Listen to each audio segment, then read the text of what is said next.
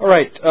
Last time we had introduced the patriarchal narratives, primarily Abraham, and I gave you a chart that kind of summarized those narratives.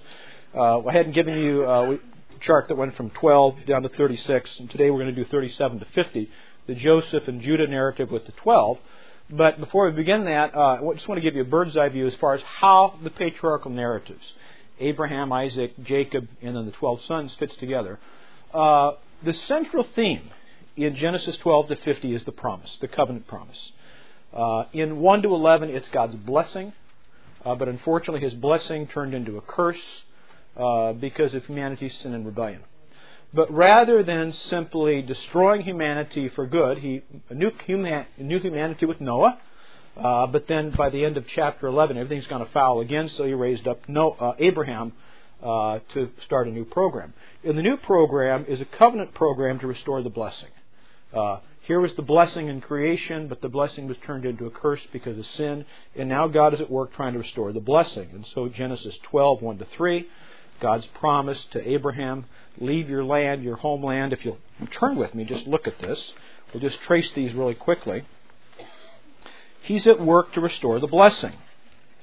And He's calling Abraham, Isaac, Jacob, the 12 sons, and eventually this becomes the nation of Israel. And the purpose is to be a channel of God's blessing. So the promise in the covenant is redemptive in the sense that this is the means of restoring God's ultimate redemptive blessing, to bring people into covenant relationship with God.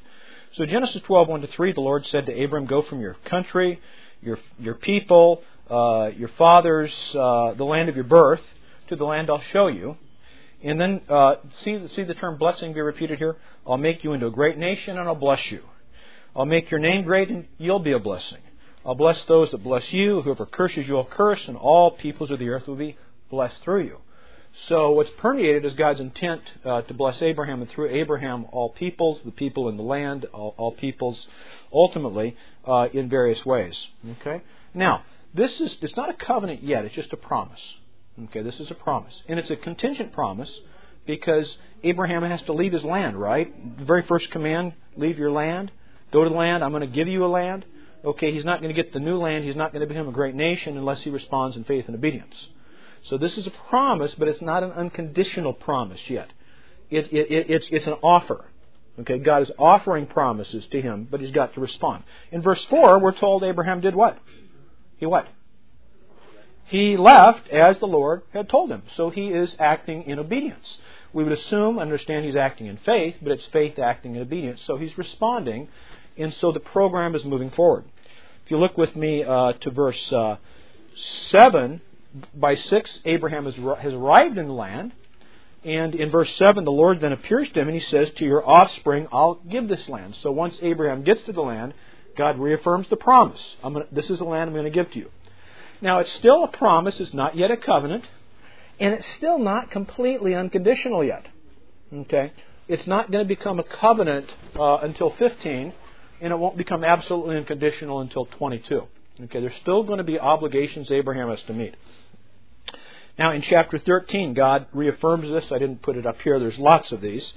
But chapter 13, verse 14, the Lord said to Abram, after Lot had departed from him, remember that Abraham went down to Egypt, got all the loot, and they came back and they had so many sheep and so many donkeys and so many camels that he and Lot, not enough room in the land, so they had to depart from one another. And Abraham gave Lot first choice.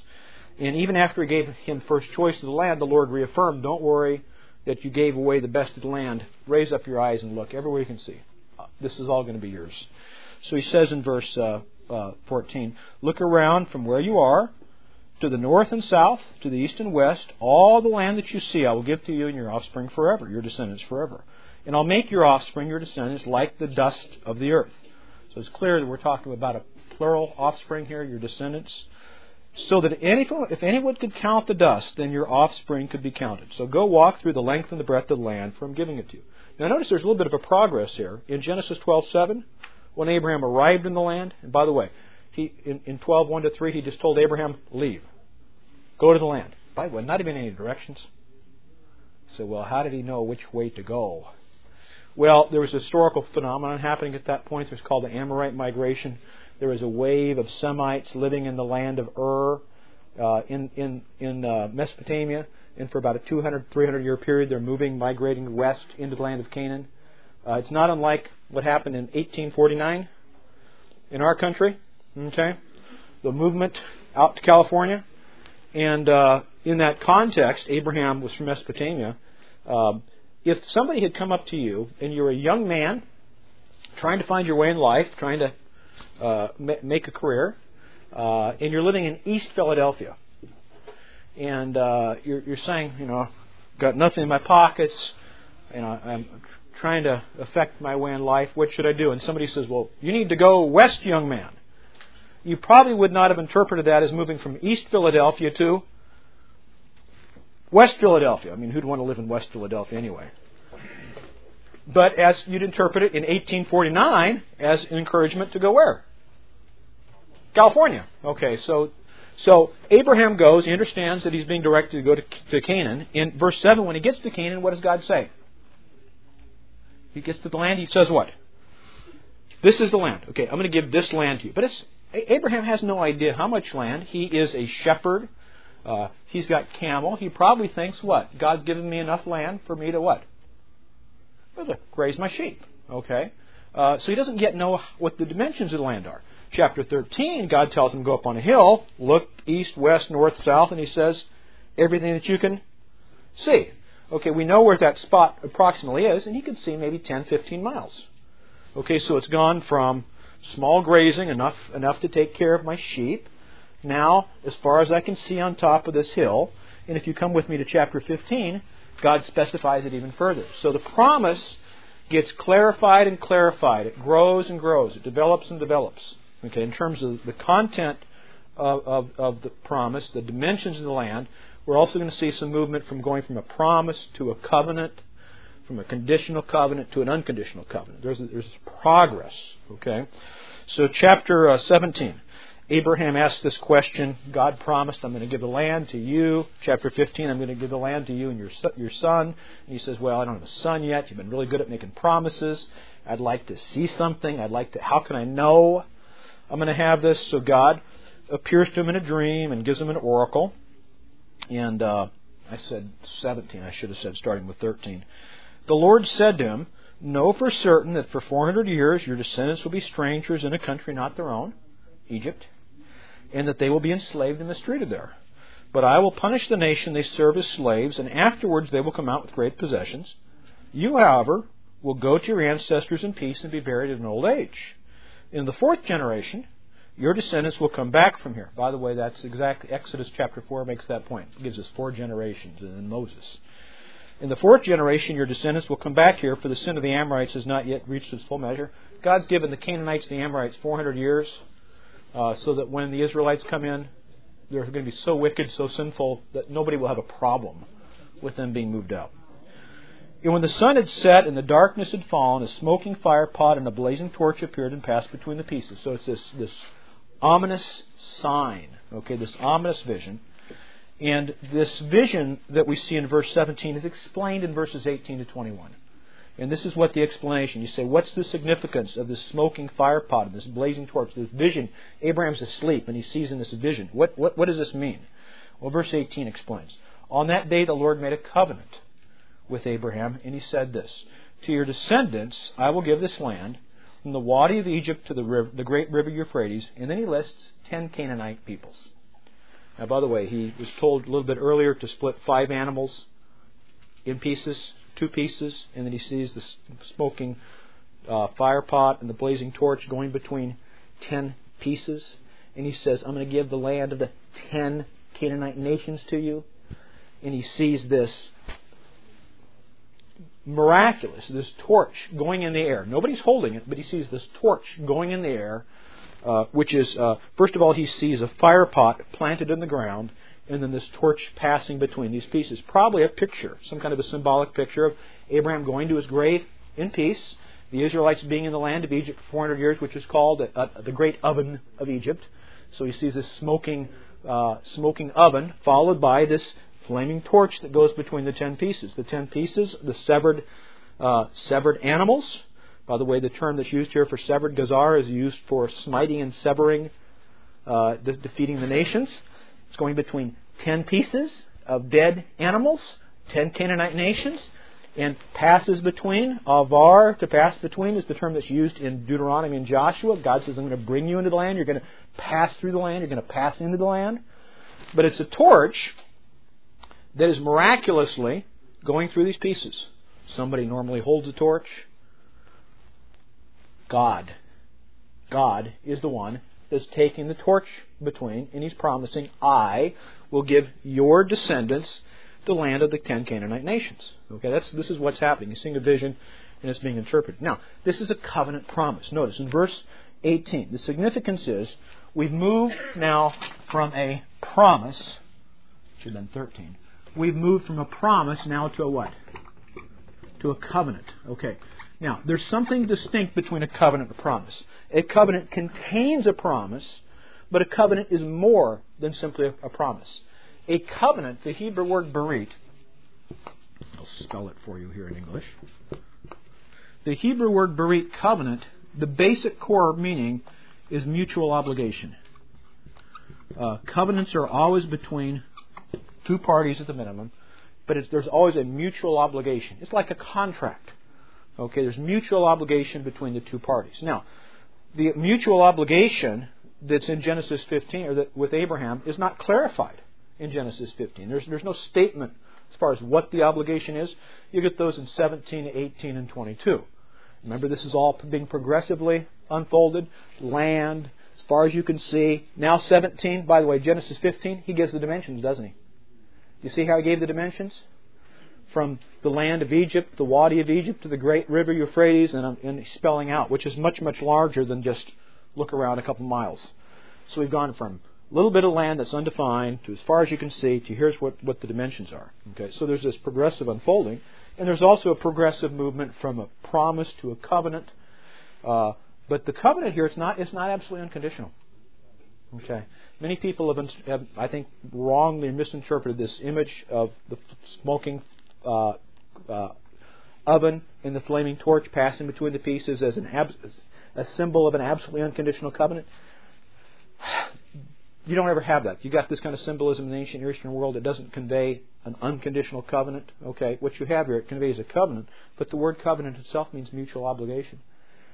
It's actually an oxymoron, a nonsensical expression to refer to an unconditional covenant, because in Hebrew the word covenant means mutual obligation. You can't have an unconditional, absolutely unconditional mutual obligation because there's obligations on both parties. Does that make sense? Okay. Now, the reason many people think that you have an unconditional covenant here is there's no obligations. But the obligations are stated later. And Abraham, by the way, Abraham has already, how has he been responding to God? What has God called him to do up to this point? To do two things. What? To say Shabbat Shalom, right? What's the two basic things that have characterized Abraham's walk with God up to this point? Obedience and faith. Faith and obedience. And so he would simply understand that what God is asking me is to continue in the same kind of relationship. Notice in verse 6, he had already responded by what? Verse 6 says Abraham what? Believed. And God rewarded him. And so then he asked the question, how am I going to know for sure? Abraham, I think, would have assumed that I need to continue to what? I need to continue to believe, and the implication is I need to continue to what? To obey. Interesting.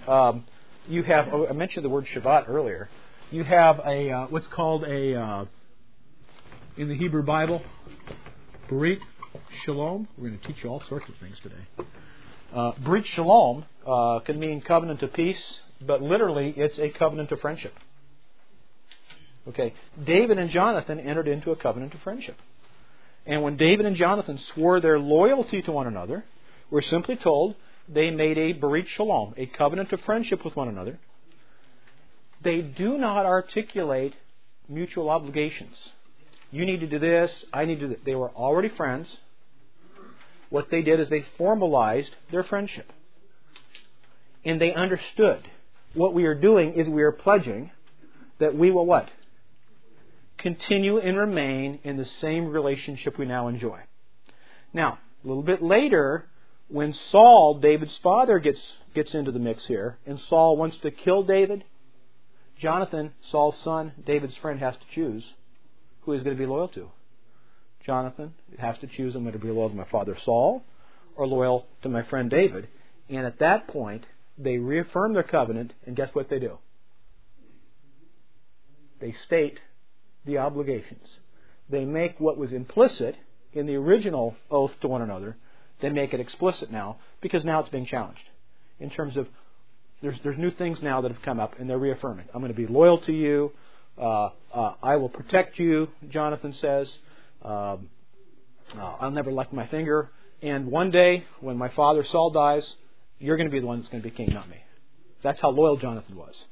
Jonathan, you realize, was the heir in waiting to the throne. And he says, I recognize God's hands upon you. I don't want to stay in the way. I'm loyal to you. Of course, that's one of the things that irked Saul so much. Saul wanted his son to be king, and that's why Saul wants to kill David, plus he thinks David's out to take. But you've got to breach shalom. The point is, a covenant of friendship, you do not make the obligation explicit up front because you don't have to. It's understood. Did we talk last time about if when a man asked a woman to marry him? No, I don't think we did this. Maybe we talked about it afterwards. Okay. Got a nice, loving couple here. She's got her arm around him. No, I like that. I like that. I'm not trying to embarrass you. I like that. They're smiling. How many years have you all been married? We'll be married 49 years, the 23rd of April. Oh, boy, that's great. That's marvelous. You're still smiling. Now, I don't know how you asked your wife to marry you, whether got down on your knees like some people do, or sitting or standing, whatever, doesn't matter. But at one point, a young man will ask his lady love for her hand in marriage. And he typically will say something to this effect. I love you with all my heart. I promise to love you with all my heart. Will you be mine? Will you be my wife? Will you marry me? And hopefully, at that point, she will say, oh yes, I love you too. I would be delighted to be your wife.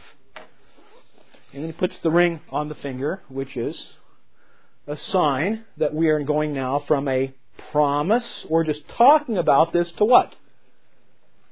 There's a covenant here, right? So there's a formality here. By the way, whenever there's a covenant made, there's always some formal ritual that sets it apart ceremonially, ritually, to make the point that this is something different. We're not just talking a talk now. I'm showing you my earnest. Now, if that young man, though, gets a little bit confused, he said he knows that there should be some obligations here. Well, first of all, suppose for the sake of argument that because he did not... Okay, well, let me back up. Suppose at that point he says, now, as I give you this ring to engage you, I want you to understand what this means. This is mutual obligatory relationship. Let me explain the legal ramifications about what we're talking about here. And you'll already realize, he's going to get in trouble. He's ruining the romance of the moment. We're going to be affecting a new legal unit here in the side of the law one day. And you have to understand, what this means is you will not date other men, you won't sleep with other men, you will not kiss other men, you will not flirt with other men. It also means that we're going to have a division of labor in the home. I will go out and have a job. If you'd like to work in your career for a number of years, that's fine. Eventually you're going to have the babies. You'll stay home, raise the babies. You may have to sacrifice your career for that. When they go off to school, then we can talk about you having your career back again. But you have to realize you're going to have to make a lot of commitments. This represents a step up for me sociologically, a step down for you, perhaps sociologically. I'm not very good at cooking, so if you please would do the meals, I'd be happy to do the meals a couple times a week. And I'll even think about maybe helping you with the dishes. And I'd be happy to do some of the dishes some of the time. You'll probably need to do most of the vacuuming. I'm not good at that. I like to dust. I'm happy to mow the lawn, take care of the cars, and repair the outside of the house. Everything that's inside of the house is yours. I've always thought about having 3 or 4 children, like 2 boys and 2 girls. Eventually, I'd like to live in this city. I'd like to have a 3-car garage. And I can make about so much that I'm expecting to make. You're going to have to supply this much else. And on we go. Well, at that point... Now, by the way, those might be legitimate expectations that can maybe be negotiated. That's not the time to do it. If the guy is down on his knees and saying, will you marry me? Let me explain to you the mutually obligatory relationship you just entered into. She would probably say, forget you, Charlie. This is not the way I dreamed of this my whole life. So one day when somebody asks us, how did you get engaged? I'll have to tell them this. Now, the problem is, though, here's what the problem is. We don't state those things up front. We leave them to be implied. We kind of understand that we're entering into new things. We understand that we've got obligations to one another now. I don't date other women. Don't do those other things. You don't date other men. We understand that. That's where premarital counseling comes in. Because it's the pastor's job to what? To draw out what those implied obligations are, so everybody understands and you have the chance to negotiate that right now, right? If people don't have the privilege to have premarital counseling, which the pastor gets to play that role, they go into a marriage with all sorts of expectations that never really get articulated except in fights. That's when it all comes out, because they were implied by different parties, but different parties had different understanding, right? Now, when do you formally make a pledge? On the wedding day, you make the formal pledge, but it's always couched in very romantic terms, so you're really not getting down to the nitty-gritty division of labor and things like that. But it's implied. So you enter into a covenant, a berit shalom, with implied obligations. Sometimes those obligations don't get teased out or unpacked until later, because it's just universally not the right time to do it up front. Because you've already got a relationship, you're celebrating the relationship, it's moving into a new stage of the relationship, but you don't want to spoil it by taking the personal dimension here that you're celebrating and bring it down to a legal level. On the other hand, if somebody does not understand what's happening when the young man gets down on his knees and says, will you marry me? Notice he didn't ask any obligation for her. And he says, I promise I will love you forever. Well, suppose our young man goes home that night, so excited, he asked his lady love to marry him. He pledged that I will love you forever. Will you be my wife? She said yes. So the next morning he wakes up, he tells his roommate, guess what? I got engaged last night.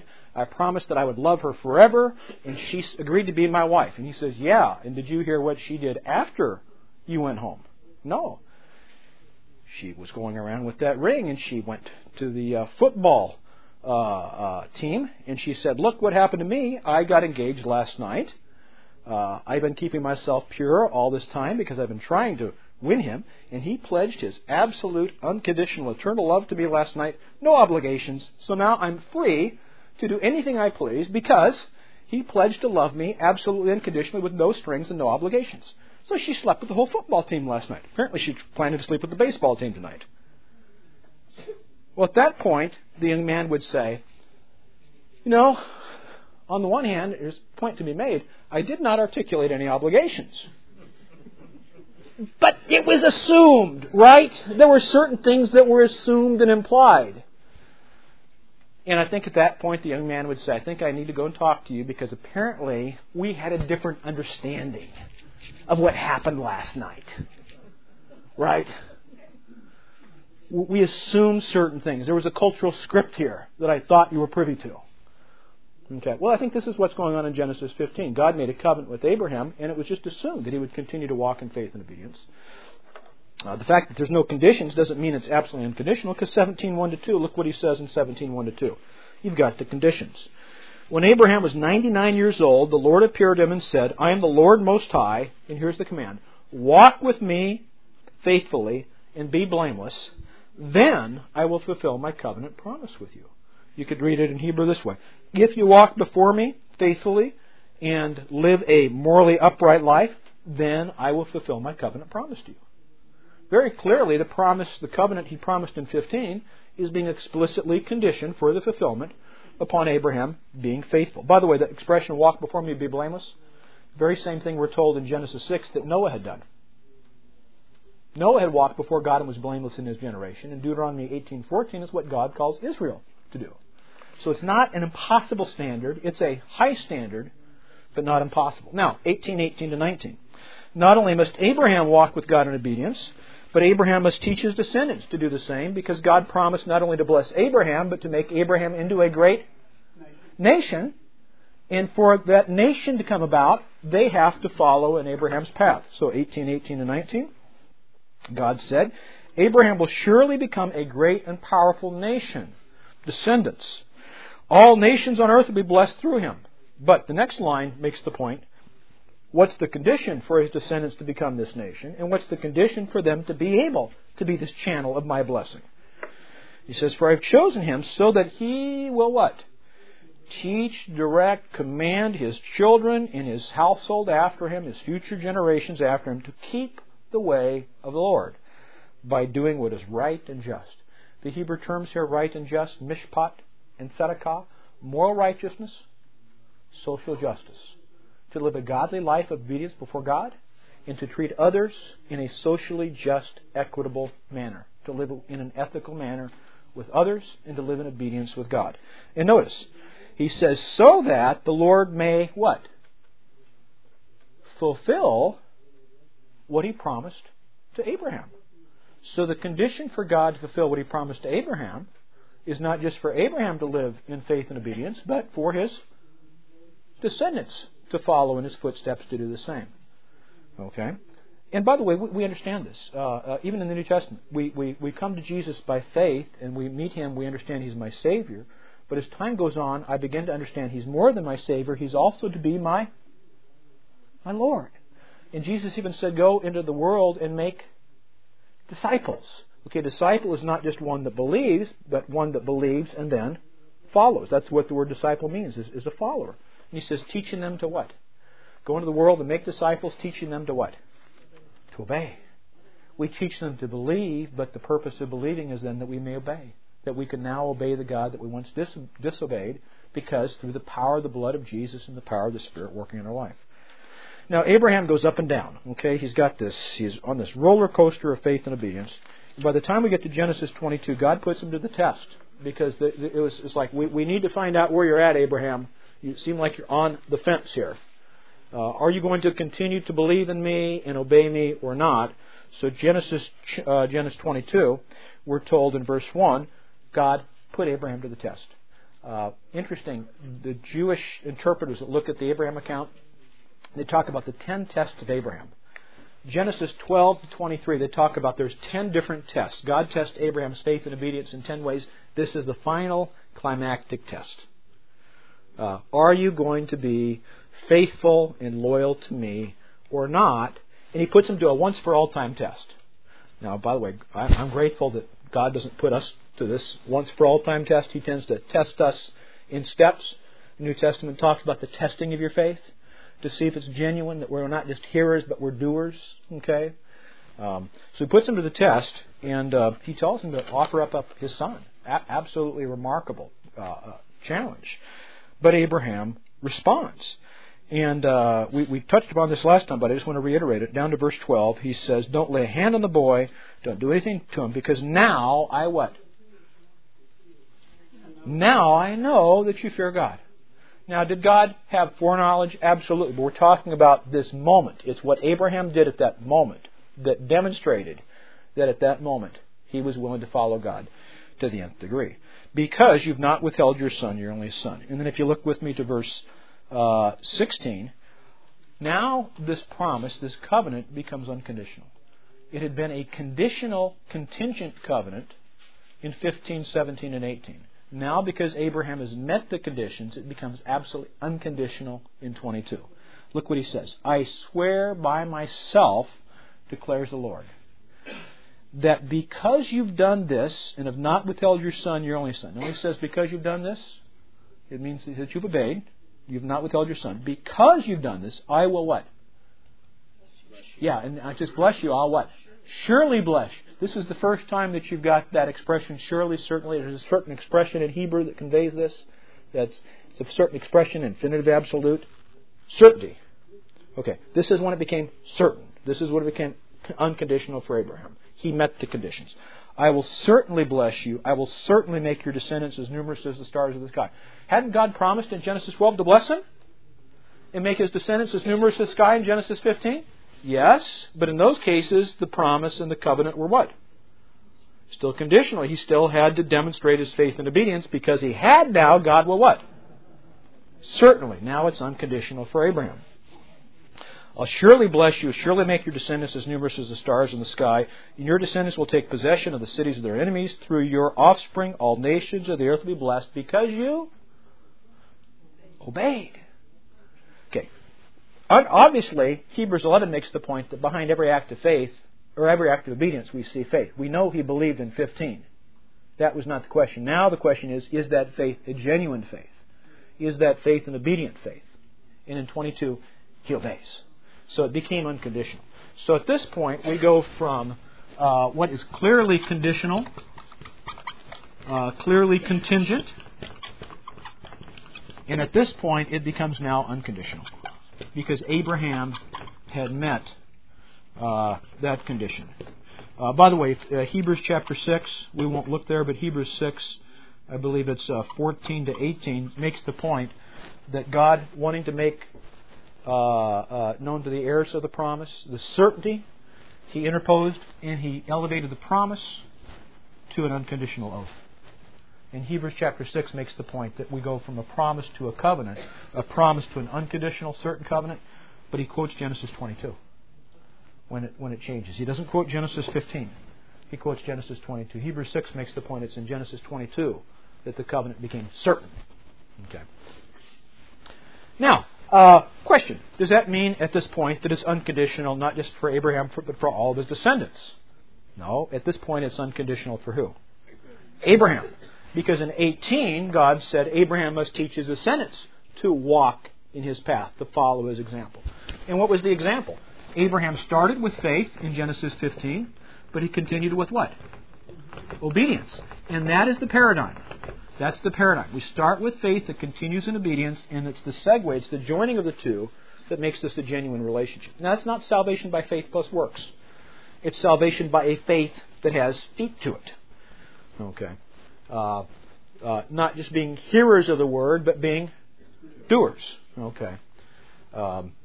Now, Abraham's descendants must follow the same path. What this means is that for Abraham is good. When we want to talk about security of salvation, if we want to use those terms, at this point he receives absolute assurance of his salvation, if you want to talk in those terms.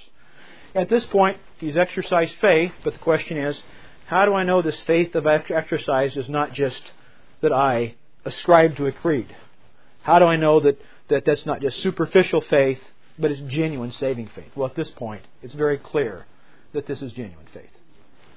Now, the covenant, though, is going to get transferred to Isaac. And Isaac, Jacob, and Joseph, they've got to follow in the same path with Abraham. So if you look with me to Genesis 26. Now, it's important to see. This is really important to understand the book. Sometimes we refer to this covenant as the Abrahamic covenant. Okay? But the covenant is going to get transmitted to Isaac, and then transmitted to Jacob, and then transmitted to the 12. So technically speaking, it's not the Abrahamic covenant. To be more precise, we should call it the what? The patriarchal covenant. Because it keeps getting transmitted, and every generation of Abraham's descendants have to follow in his path. Now, so it's going to go from Abraham to Isaac to Jacob to the 12. Then you may ask the question, where does it go from the 12? It goes to the nation when they're in Egypt, and God calls Abraham and says, I am the God of your fathers, the God of Abraham, Isaac, and Jacob, and the land I promised to them, I'm about to give to you. And you need to believe me, Exodus 4:31, Exodus 14:31, but you also need to obey me, Exodus 19 to 24 at Sinai. And so they're following the same path. We see that they believed, and then he calls them to obey. And you have to both believe and to obey to get into the land. Okay.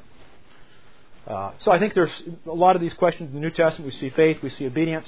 The Old Testament's putting these things together for us, giving us that paradigm, that segue for us. Now, with Isaac, Genesis 26.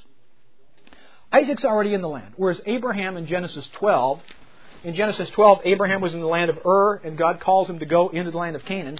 Isaac's already in the land of Canaan, so he just tells him, stay in the land of Canaan. Okay, Genesis 26.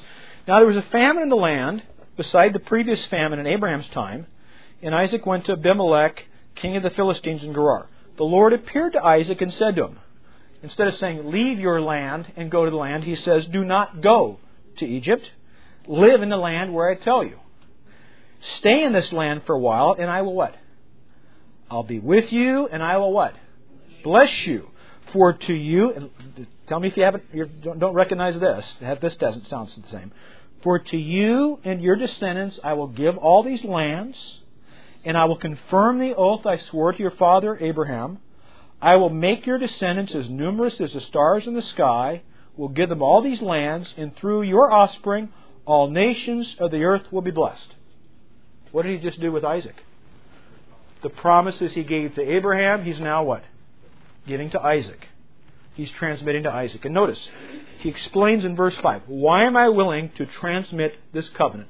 Why am I willing to transfer it from Abraham to you? Why am I willing to keep the covenant moving forward perpetuity?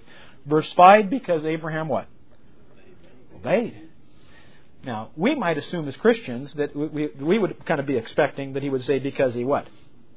Believed. But again, the faith is presupposed.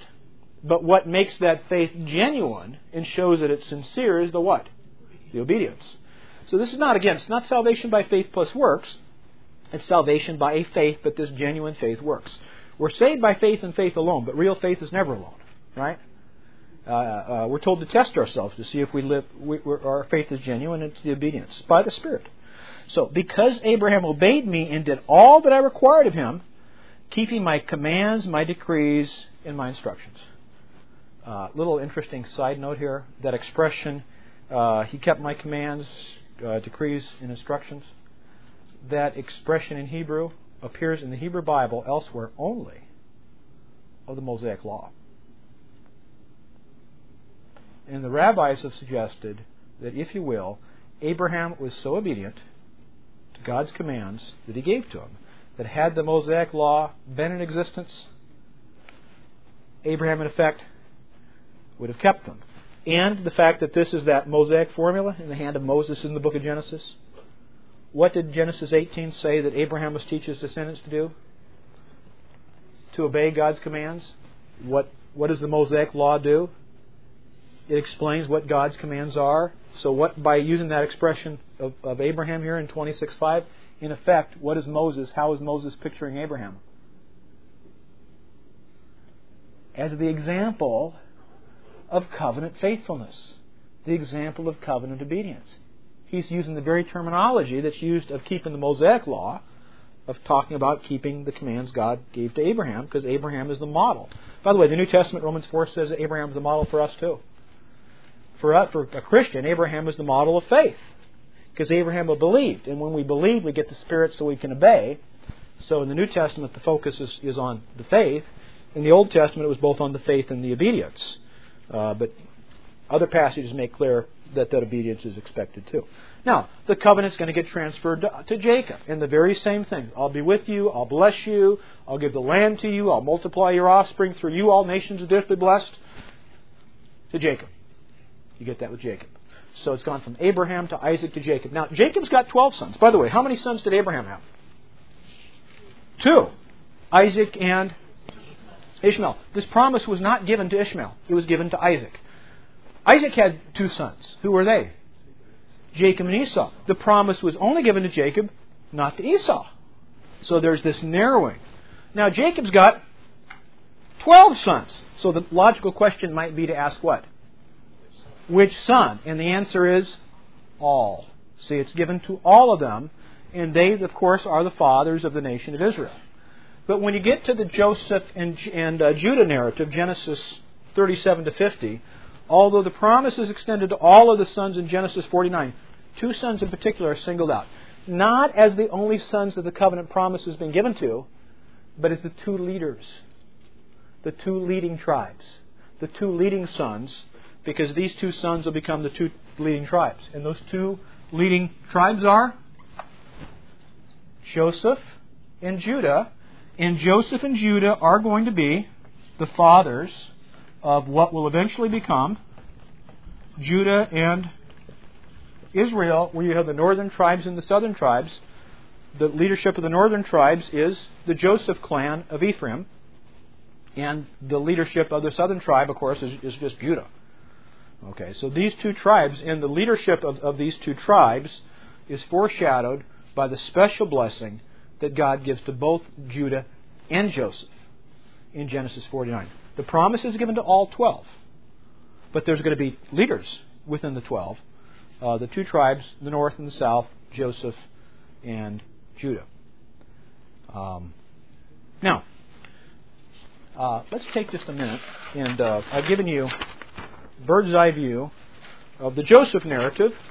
And if you were in the service last week, in the class last week, you saw a similar structure like this with the Abraham, Isaac narrative, etc., the Jacob narrative. You got the same structure. This is what we call, the structure is called a chiasm. I was very delighted that last week, providentially, if you might remember, Pastor Ron talked about a chiasm in his message. That was not arranged ahead of time. But I thought, well, we just talked about that. And I thought he did a better job explaining it than I did. Here you've got a chiastic structure. Now, a chiasm is got this is a vertical introversion, okay? It moves in and moves out. And you go from the beginning to the end, you've got this turning point. It looks very, very interesting literarily, artistically, but if you turn the chiasm on its side like this, what you really have is a narrative plot structure. You've got a prologue, an epilogue, you've got a problem, resolution, rising action, falling action, and the turning point. So it's not just a neat, intricate literary artistry. It's the way we tell stories. Okay. Now, what we have, let me just walk you through this, and this will sound very familiar to you. Genesis 37 to 50 looked at this in terms of the literary symmetry. It begins by talking to us about Jacob, who's dwelling in the land of Canaan. Then his son, his most beloved son. Now, Jacob's got two wives. Jacob has two wives, and do you know who the two wives of Jacob are? Rachel and Leah. Remember, he fell in love with Rachel. He made this deal with Laban that I'll work 7 years for the hand of Rachel. When he worked 7 years, he must have loved her a lot. But then on the wedding night, the father, it was dark, I guess, switched daughters. And you say, how could he got away with that? Well, in the ancient world, they veiled themselves. The only thing you're told about Rachel is she had beautiful eyes. Yeah, Rachel had beautiful eyes. Leah had weak eyes. Why does he single that out? That's all he could see. So on the wedding night, he's probably not, no, I won't say this, probably not looking at the eyes. Good that your wife took your son out at this point. And it wasn't until the morning he realizes, hey, I've been duped. And Laban says, that's okay, it's our custom that the older daughter gets married first. I'll give you Rachel if you work 7 more years. Like, you got to be kidding me. And after 7 years, he gets Rachel. Well, God, though, is compassionate to Leah because she's an unloved wife. And so what God does, He opens up her womb, and she has 10 sons. And Rachel, the loved wife, is barren for the most part. And finally, God answers her prayers, and she has 2 sons. The first son of the beloved wife is the most beloved son, and that's Joseph. Which explains why Joseph is this favorite, and there's favoritism. The older sons here are Simeon and Levi and who's the earliest one? Reuben. Reuben, Simeon, Levi, and Judah's number 4. Okay, and then you have Benjamin. Okay, so you've got 2 leaders, 2 wives, and you would expect the 2 leaders to be the firstborn son of the loved wife and the firstborn son of the unloved wife. But what happens is Reuben disqualifies himself because he sleeps with his father's concubine. Simeon and Levi disqualify themselves from the right of the firstborn in leadership because they take vengeance upon the people of Shechem and murder the people of Shechem. So it's left then to Judah. Now Judah kind of messes up in our story, but Judah redeems himself in Genesis 37 to 50, which is why Judah is going to play such a prominent role. But 37 to 50 is all about leading up to this blessing upon the 12 sons in the exaltation of Joseph and Judah as the 2 leaders. So let's look at this. So Jacob dwells in the land of Canaan. Joseph, the favorite son, though, brought back a bad report against his brothers. So you realize already, he's the son of the loved wife, he's our father's favorite, and now he's giving a bad report. This is making for good family relationships, which makes his brothers angry. Point C. Jacob also gives him a multicolored coat, which was the foreshadowing he's going to be given. Although he is not, he's like number 10 son to be born, the other sons realize the gift of the firstborn is going to be given not to the firstborn son, but to the firstborn son of the loved wife, which is this runt. And they realize what's happening, which does not make them very happy. And that makes his brothers jealous. Then Joseph has 2 dreams, and God's hand is involved in this, and this only makes things worse for him, because he gets this prediction that his brothers and his father is going to bow down to him one day. So, but God is at work, because God's actually setting up this antagonistic relationship to get him sent into Egypt, because there's another famine coming. And God's got to provide for them, but the only way to provide for them is to get one of the sons of Jacob down into Egypt, and the only way to do that is to create this family rivalry to get him down there.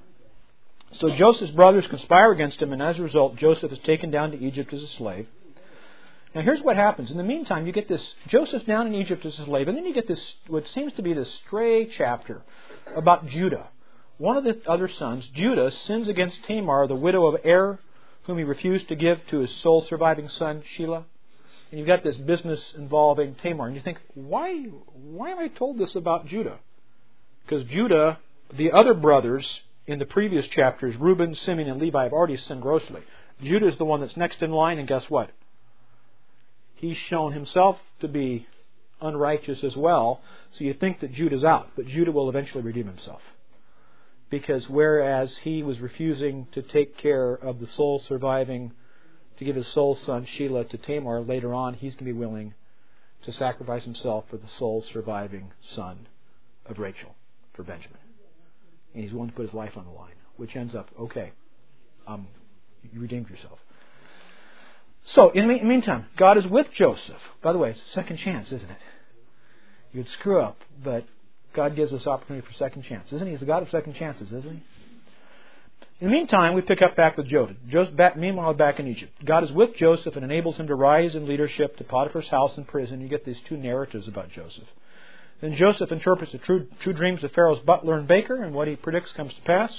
Then Joseph interprets the true dreams of Pharaoh, and what he predicts comes to pass. So this is a turning point. Everything's been going rotten for Joseph, but now God has given him this ability to interpret dreams, and so everything's going to start turning. So God places Joseph in leadership G. Jacob's sons travel to Egypt to purchase grain, and we've got this double narrative, 2 trips down into Egypt. And then Joseph knows what's going on with the brothers. He recognizes them. They don't recognize him. And he says, I'll give you grain, but one of the brothers has to stay here in prison until next time that you return. And he says, bring me your youngest brother. And they say, we can't do that because our father had 2 wives and his loved wife had 2 sons.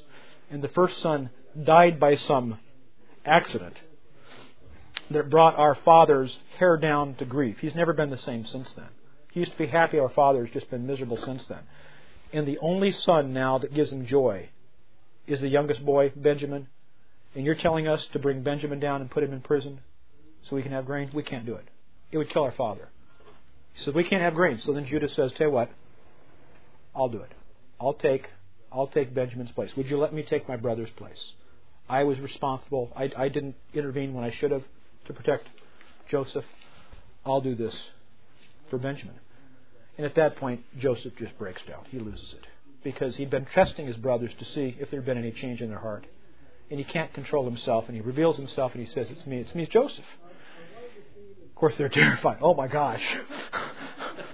You're the sovereign here. Only Pharaoh is more powerful than you. We need grain or we die. You're the one that controls the grain, and we tried to kill you and sold you as a slave.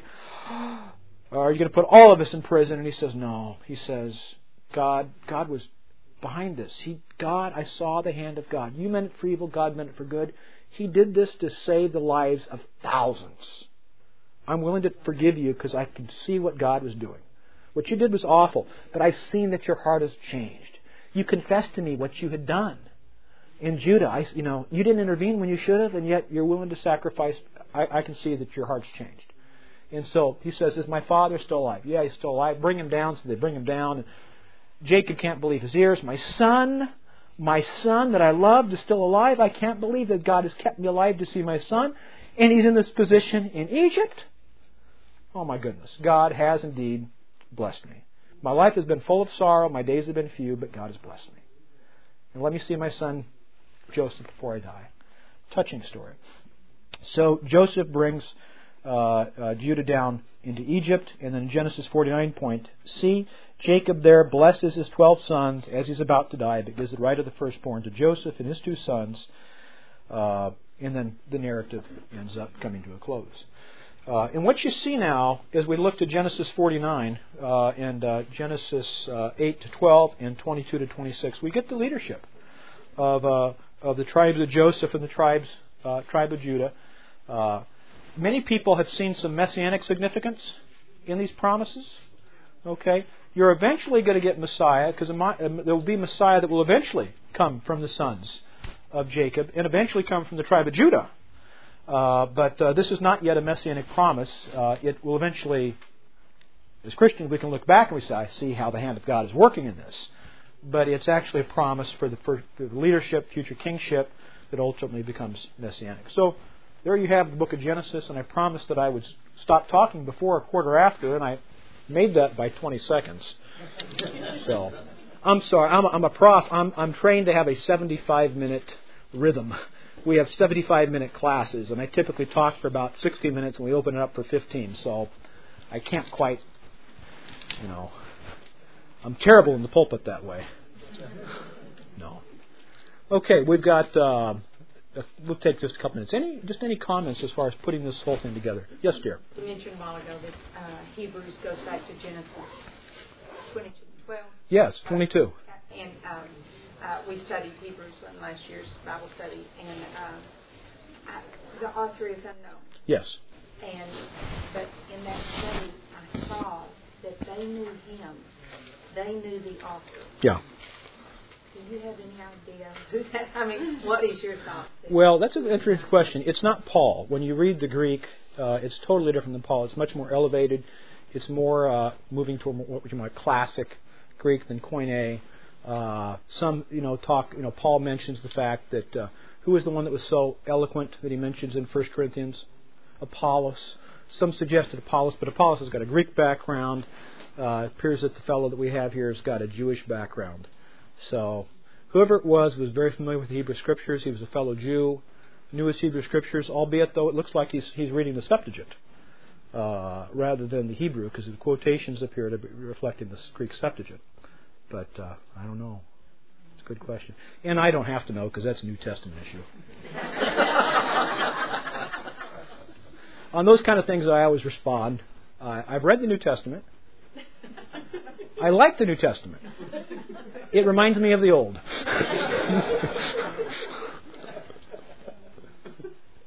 And this is very important, and we hit it last week at the end, and I wanted to re-hit it again. This is important because it gives us a pattern we come into the New Testament. We tend, because of what happened in the Reformation period with the abuses of the Roman Catholic Church, we've tended to emphasize faith alone. So much because we want to protect the gospel of grace. And we need to protect the gospel of grace.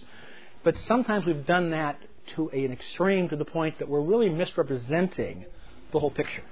Christ is calling us to believe, but we need to be honest with people. This is not just fire insurance policy. You're putting your name on a dotted line. The God that you're coming, the Savior that you're coming to embrace by faith, He's also going to call you to obey Him. And so are you willing to... we want you to trust in Jesus as your Savior, but you need to understand, He will move into your life. And He's going to put demands upon your life. He's going to give you the power to do that. But you need to understand this is not just fire insurance.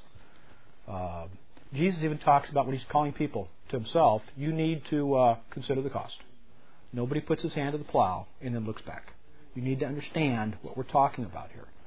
Now that might mean that we might have fewer quote-unquote decisions and names on cards, but it may mean that the people that come to faith really understand what it is that we're calling them to.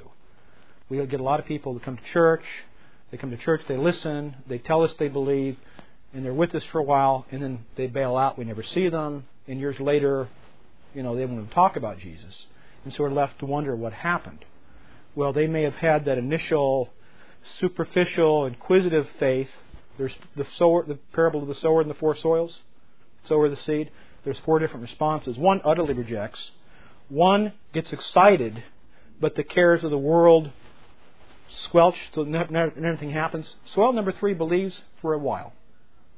But the cares of the world and the deceitfulness of the devil rip it out, and there's no growth, and it withers and dies, and you're left to ask the question, was that genuine faith or not? But the 4th soil, we're told, believes and obeys and responds and brings forth fruit, and it's the only one called the good soil.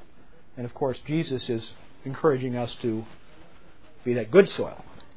So I think that's an important thing. If there's genuine faith, there's assurance. But what is it that gives us security? It's that I believed in Jesus, I rest in the blood of Christ, but I also see there's been a change in my life.